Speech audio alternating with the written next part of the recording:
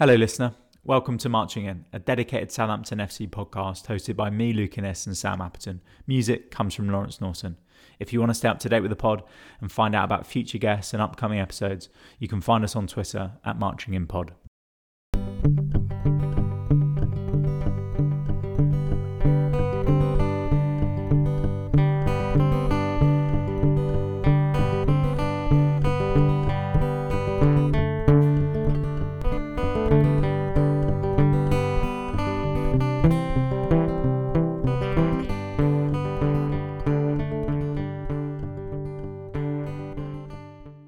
Hello, listener, and welcome to another episode of the Marching In podcast. My name is Luke Innes, and as ever, I am joined by Sam Appleton. How are you doing, Sam?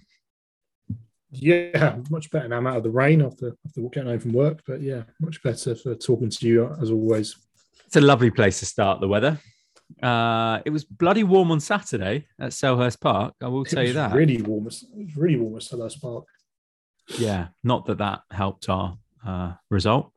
I guess we'll talk about the performance in more depth, but surprisingly warm, and those that lay it up, foolish of you to do so on Saturday.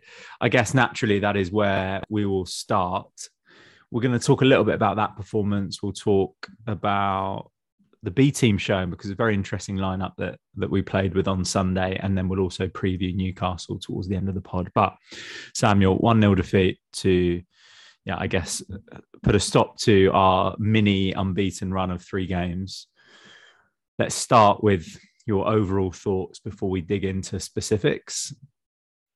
Take it away. Felt like we've seen the same game 3 or 4 times this season, doesn't it? Obviously, Wolves, Villa, and then obviously Saturday at Palace, where, I mean, we don't take chances, we lack a bit of urgency, creativity, and then we're punished for it. I mean, the battle for, I think I mentioned it last week, the battle between Lyanco and Zaha turned out to be a lot less of a battle than some people were expecting. It was more of a massacre, especially in the first half. Zaha was like, I know he's a bit of a pantomime villain at times, but he's a brilliant player, and Lyanco isn't. And yeah, Zaha exposed him, and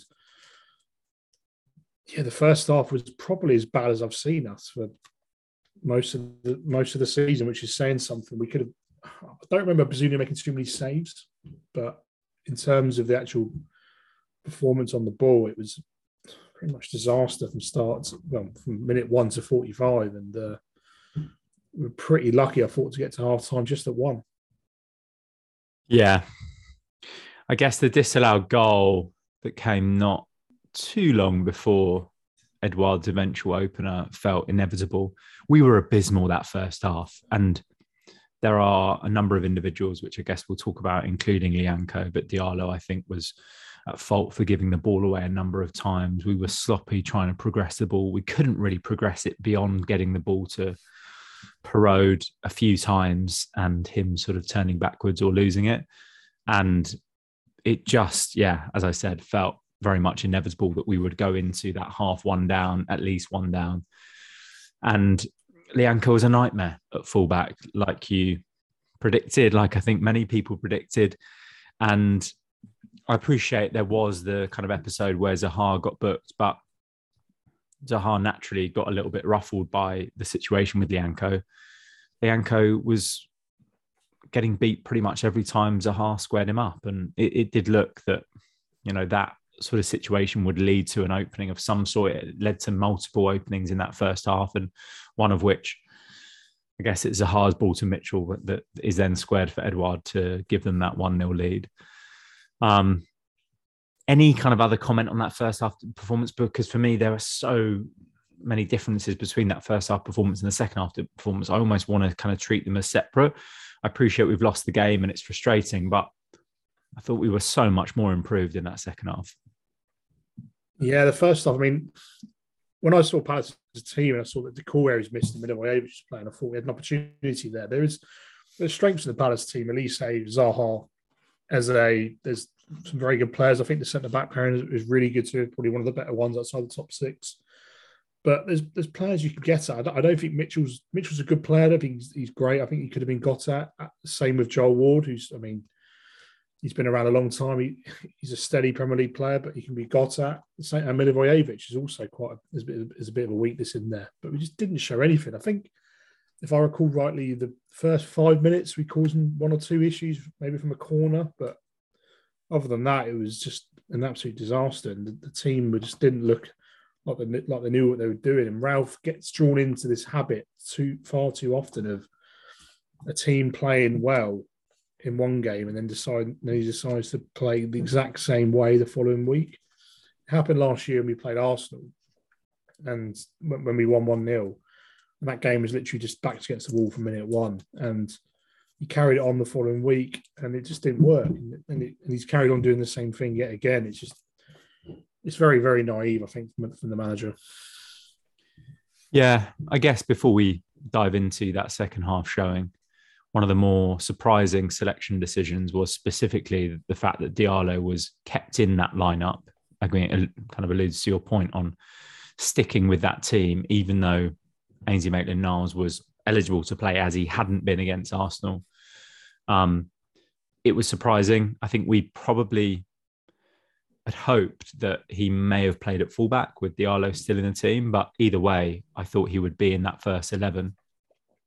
As you said, with Milivojevic, I think he's a relatively poor, static Premier League central midfielder.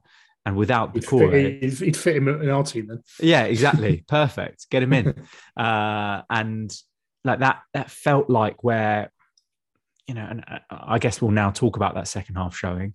There was so much more punch and bite about us, specifically in the middle of the park. I thought Ainsley Maitland-Niles and Aribo were excellent. And I think kind of being there live, watching Aribo play as he did in that situation, we just haven't really had an attacking player like that who can pick up the ball in those pockets, shield it really well, and then create openings and then do the right thing, maybe even beat a man. And Maitland-Niles kind of set the tone. I think he won the ball almost immediately from kickoff in that second half that set us away for an attack.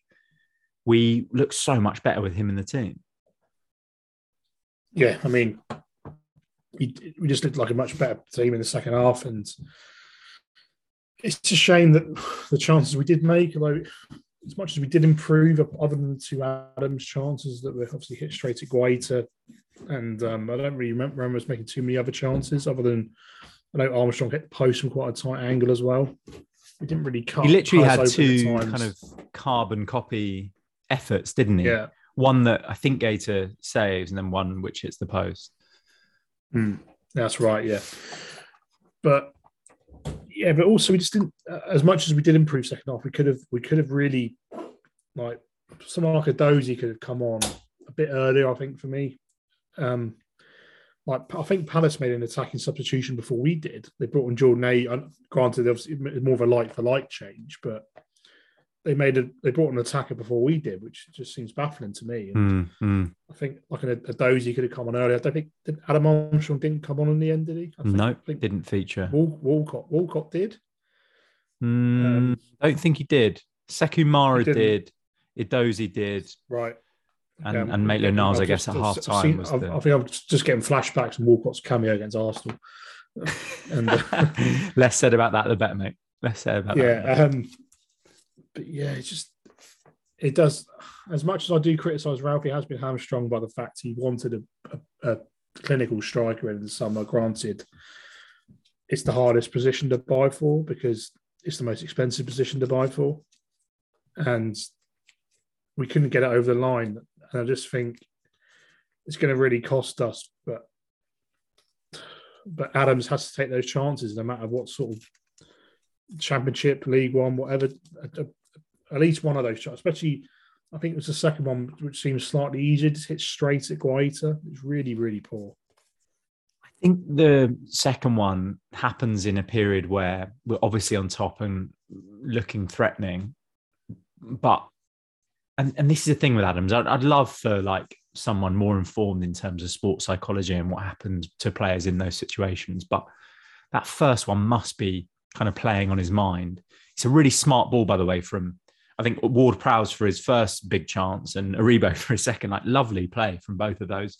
But it's relatively easy pass, I think, for Ward-Prowse to make.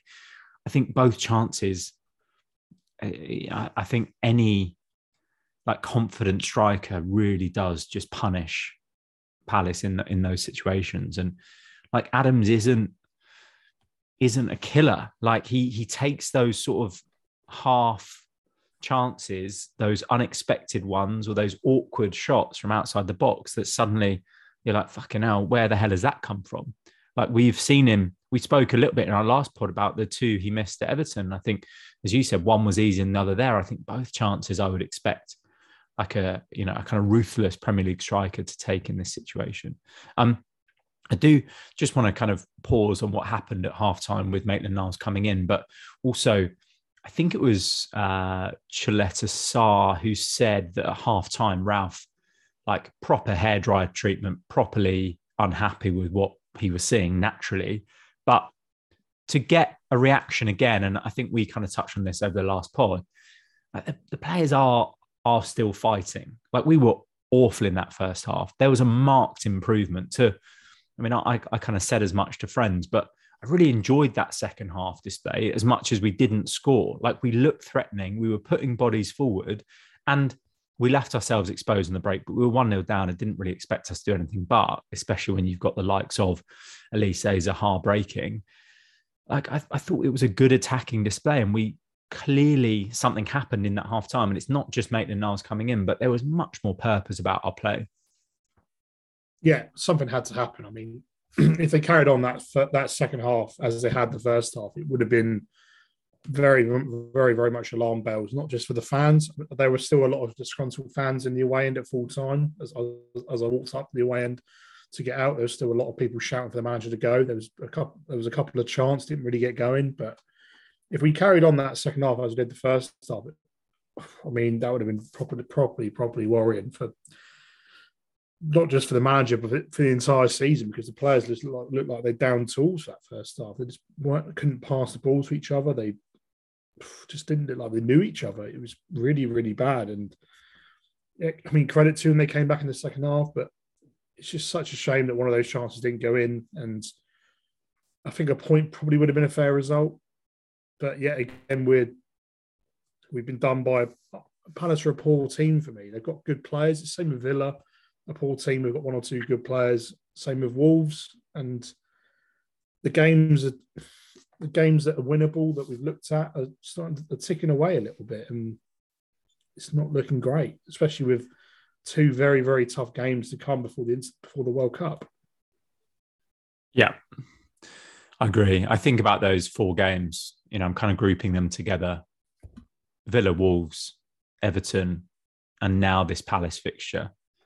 4 very tight games, but you almost look now with hindsight at the state that in some respects Wolves and Villa specifically are in, and you think, God, we really needed to pick up more points than we have done across those 4 fixtures. The game kind of state aside and how well we've played aside, like if we are to stay up, those are games that we ultimately needed to pick up points in and we haven't. And it was the same story with Saturday. As much as there was that improvement in the second half, you can't play well for 45 minutes and get points. And as average, I think, as Palace were in that fixture, they've still got players that will punish you. And, even someone like Edouard, for instance, I don't think we were ever linked with him. Brighton, I know, were. But he does feel like that sort of in-the-box striker that we've lacked for some time, that will pick up those chances and nick those goals. I think he scored 3 in his last 4 now. Like that again is the sort of player that should be a foil to Adams to score those chances. And I think ultimately someone like, and I'm not saying he's an excellent Premier League striker by any means, but someone like Odsonne Edouard will probably score those 2 that Adams gets. Anything else to comment on, Sam, before we move it on to talk about the rest of the weekend's games? I guess a bit on the B team fixture as well, and then we'll move into Newcastle. No, just like I said, a missed opportunity again, and it's a place we normally do quite well at, Selhurst Park. It was a bit of a shame that before the game there was obviously the minute silence for Armistice Day, and then I think it was. I don't I don't think it's people in the crowd booing. It was people coming in from the concourse. I mean, I know you're in the home end. You may have heard it. There was one or two like shouts, and I think it was people coming down from the concourse. But yeah, there wasn't a good look. Yeah, I said to my mate who's a Palace fan, I just thought like there was a lot of intensity about the fixture, and people have talked about potentially players taking their foot off the pedal as we approach the World Cup, maybe natural in some cases. Like there was a lot of zip and bite about that game, which I really enjoyed. And yeah, most of the time it was Saints players probably half a second too late as someone better than them was nipping in. But you know, there was a bit of fire to the fixture, which I thought was good. And in that second half was end to end. I will just comment, and I touched on it before about Diallo. Just such inconsistencies between his showings. Like he had a very good display when he came on against Bournemouth. Did a okay job, I think, against Arsenal. As you said, I think in the last pod, probably better than Ward-Prowse in that fixture. He gave the ball away so many times. And I appreciate we're going to preview the Newcastle fixture in a sec, but I'd be really surprised if he is in that team, especially with Romeo Lavia coming back now. Yeah, I mean, I did find Ward-Prowse again was off it again at the weekend. It's quite becoming a pattern now. I don't know whether the World Cup's in the back of his mind, but for someone who's properly on the cusp of going or not going, I don't think he's pushing his case too well at all. I think there were some comments in the press. I don't know if I've just seen some sort of clickbait article that is actually misrepresenting what he said, but I think he has said that the World Cup is in the back of his mind, but said, you know, obviously his focus right now is on club football, but it does seem like that from his performances. Sam, let's move it on to the Sunday's game, which was the B team fixture against Middlesbrough. I think so. Saints FC Youth on Twitter had posted about our under 18s lineup for the previous day, which had been really strong, included players like Ballard, who was obviously featuring for our B team more regularly and sometimes the first team squad in cup games. So I think there was an expectation that it would be quite an interesting lineup. But obviously we had players included that had played 45 minutes plus the previous day as well, including Maitland-Niles. Sekou Mara started up front with Theo Walcott. Edozie played. I think he's come off with a knock in that game as well. Some concern about that. But it was an 8-1 victory, a very strong team that was put out. Anything to talk about here? Well, goals breed confidence, I guess. And someone like Sekou Mara who's not really hit the ground running yet, as some people have in terms of the younger players. Obviously, he's come from a different country and moved over here and sort of had to settle in. He just had that one flash really against Leeds. But yeah, to go and play in that game, get on the score sheet's good for him. Not really sure what it adds to us to have Walcott getting those goals. And I don't see him pushing his case to start anytime soon. But yeah, Romeo Lavia, if he was to come back and be in the team, it would make such a big difference to us. I think it would probably boost Ward-Prowse as well, which would help. And yeah, it's mad that it's just 2 months since he last played, and you feel like we've really missed him, but he's only been there for 4 games, and it's mad. It just seems like it's so weird how we're missing a player that much who's only just arrived at the club, but he's had made such a big impact in that time. And yeah, hopefully Edozie's not too bad. I think, is it David Horseman said that he thinks he was taken off just as a precaution. So fingers crossed that's okay, as he has looked good off the bench at times this season. But yeah, I just would have felt a bit sorry for Middlesbrough. I mean, I looked at their team, I didn't really know any of the names in there, and yeah, rocket up to see a basically more or less half a full strength Premier League team. It must have been a bit of a worry for them.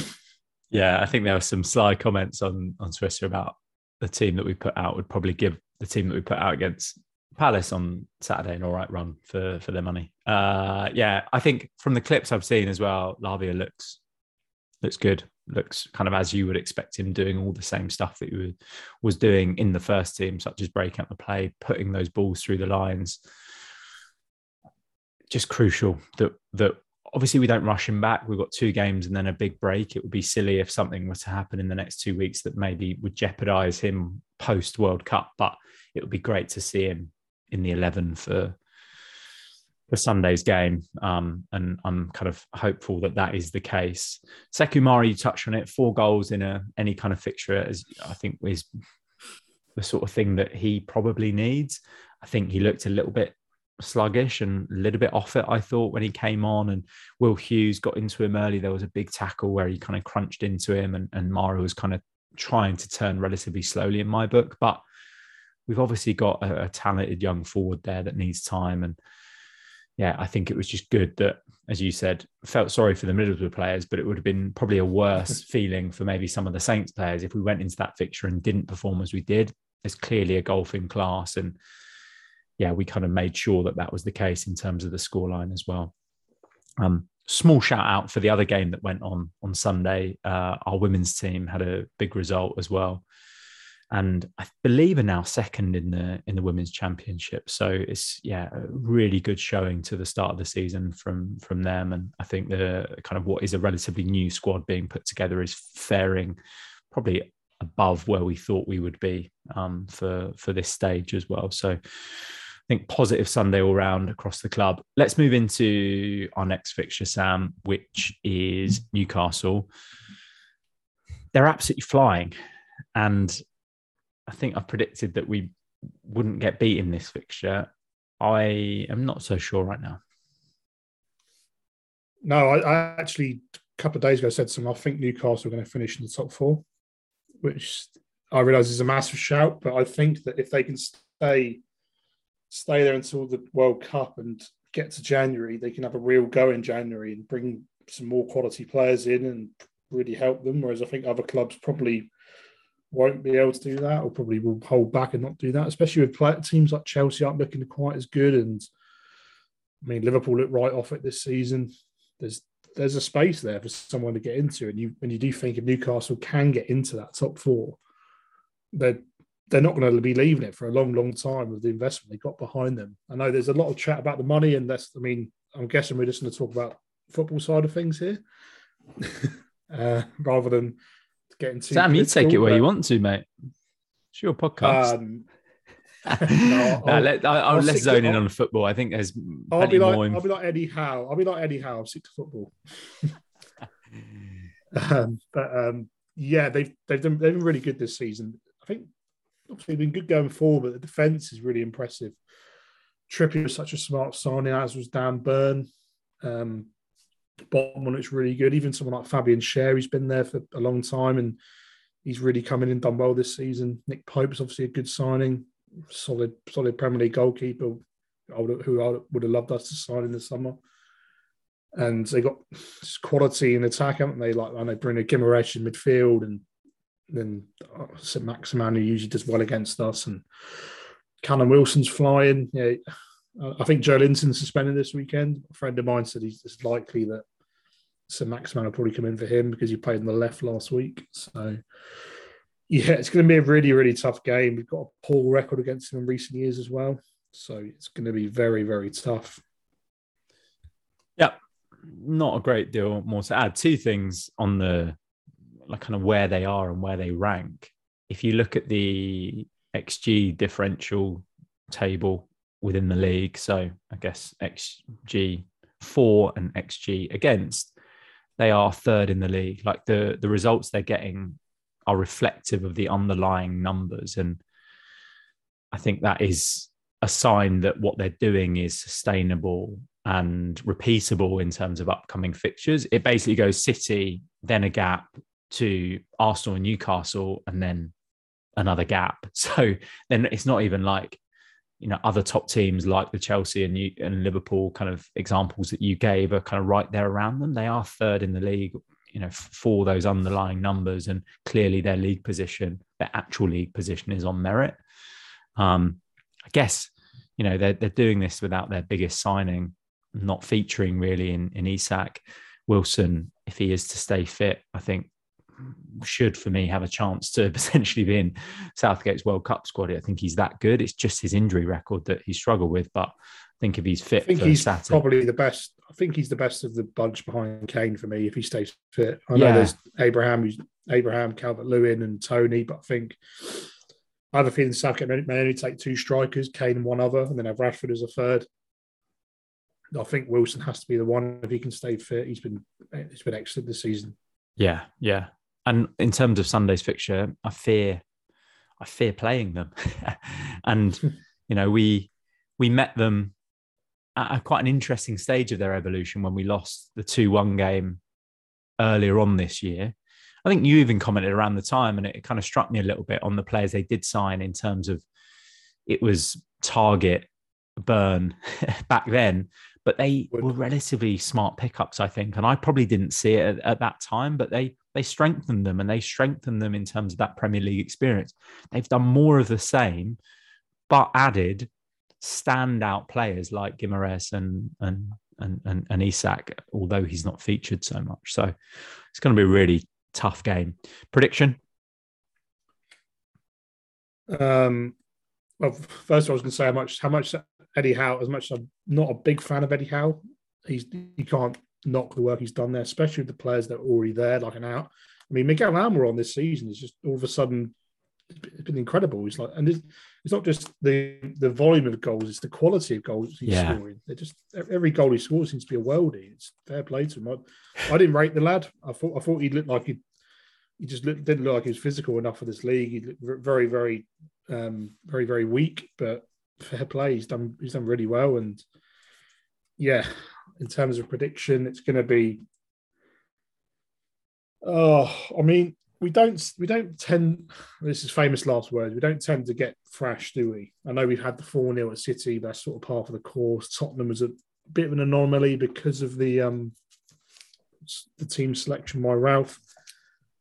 But I do think we'll get beaten. I think it will probably be another 2-1 defeat, which will be interesting how the crowd react after that one. Broader prediction, I think we lose on Sunday.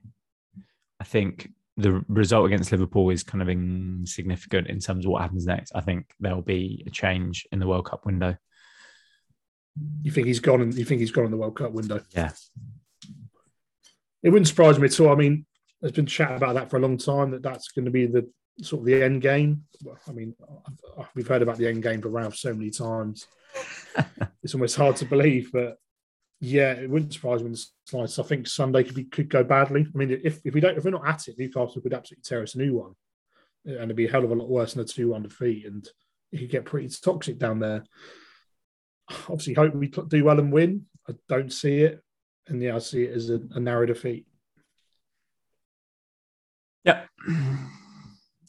Fair play, Samuel. I think we've had a good chat on the Palace game, and that in terms of us being relatively solid, we haven't really had any home games that have been, we've not been beaten significantly at home, unless I'm missing something. Can't think of a time when a team scored them more than 2, and those. Everton scored 2. Yeah, of course. Everton scored 2. Leeds scored 2 against us.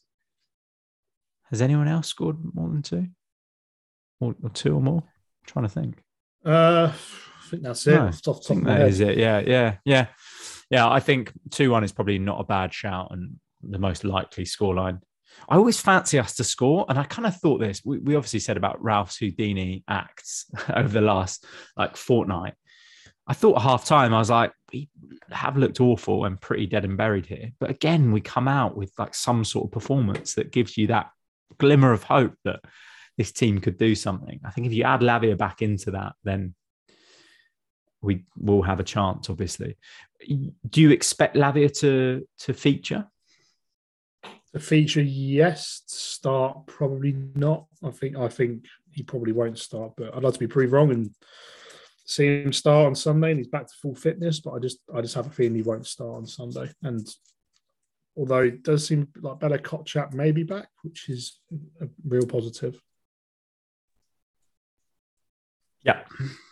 Yeah, I think I prefer to try something else at fullback, whether that's Maitland-Niles or other. Like Payne looked good, I think, for the under 23s on Sunday, and did look good. It's a big ask, though, isn't it, to come in against It is, of course. And Like that's where we're sort of trying to figure it out. Maybe Maitland-Niles makes the most sense. If Lavia is fit and fully fit, like that, going back to some sort of like simple structure with Perraud one side, Maitland-Niles the other, and Lavia in that kind of DM role, that would be perfect. But as you say, it might come a bit too soon. I think get to the World Cup with, if we can have Maitland-Niles right back to the World Cup, and then have hopefully Lavia in midfield, and then assess it after the World Cup. Hopefully Walker Peters is back and fully fit by then, and we'll be back to what we'd like to see. I mean, who knows how far Livramento will be off by then, but yeah, I think Maitland-Niles needs to play at fullback at the weekend. But then again, I thought that last week, so who knows? All right, Sam. I think the only other thing I wanted to ask you and talk about is we've got 2 weeks until we break for the World Cup. Do you anticipate James Ward-Prowse to even be within that initial name list? Well, it is. There's no initial list now, isn't there? It's literally just 26 and done, and with fruits. So what did I see about the 55 list? Has that already been done? Yeah, this is just literally for logistics. I think they don't have to release it. It's literally just in case, send it off to FIFA and it's ready to go for travel and stuff like that. Right. So that's why you've seen all these random. I saw that Danny Welbeck was in it and Lewis Dunk and players like that. I saw that today. I mean, do I think Ward-Prowse will be in the 26? I'm edging towards yes, because I don't see Calvin Phillips going. I don't think they can take Calvin Phillips, as much as he was so good for us at the Euros. He's barely played, not even this season. He's barely played last season. And Henderson also, I don't think you can rely on Henderson too much at the moment. So I think, other than Rice and Bellingham, you're really struggling in that sort of position, and Ward-Prowse gives you cover there. Unless Southgate is thinking that someone like an Eric Dyer, who has experience in that position, could move forward if other centre-backs are starting. Yeah, fair enough. I guess I'm pretty high on someone like Ebery Eze.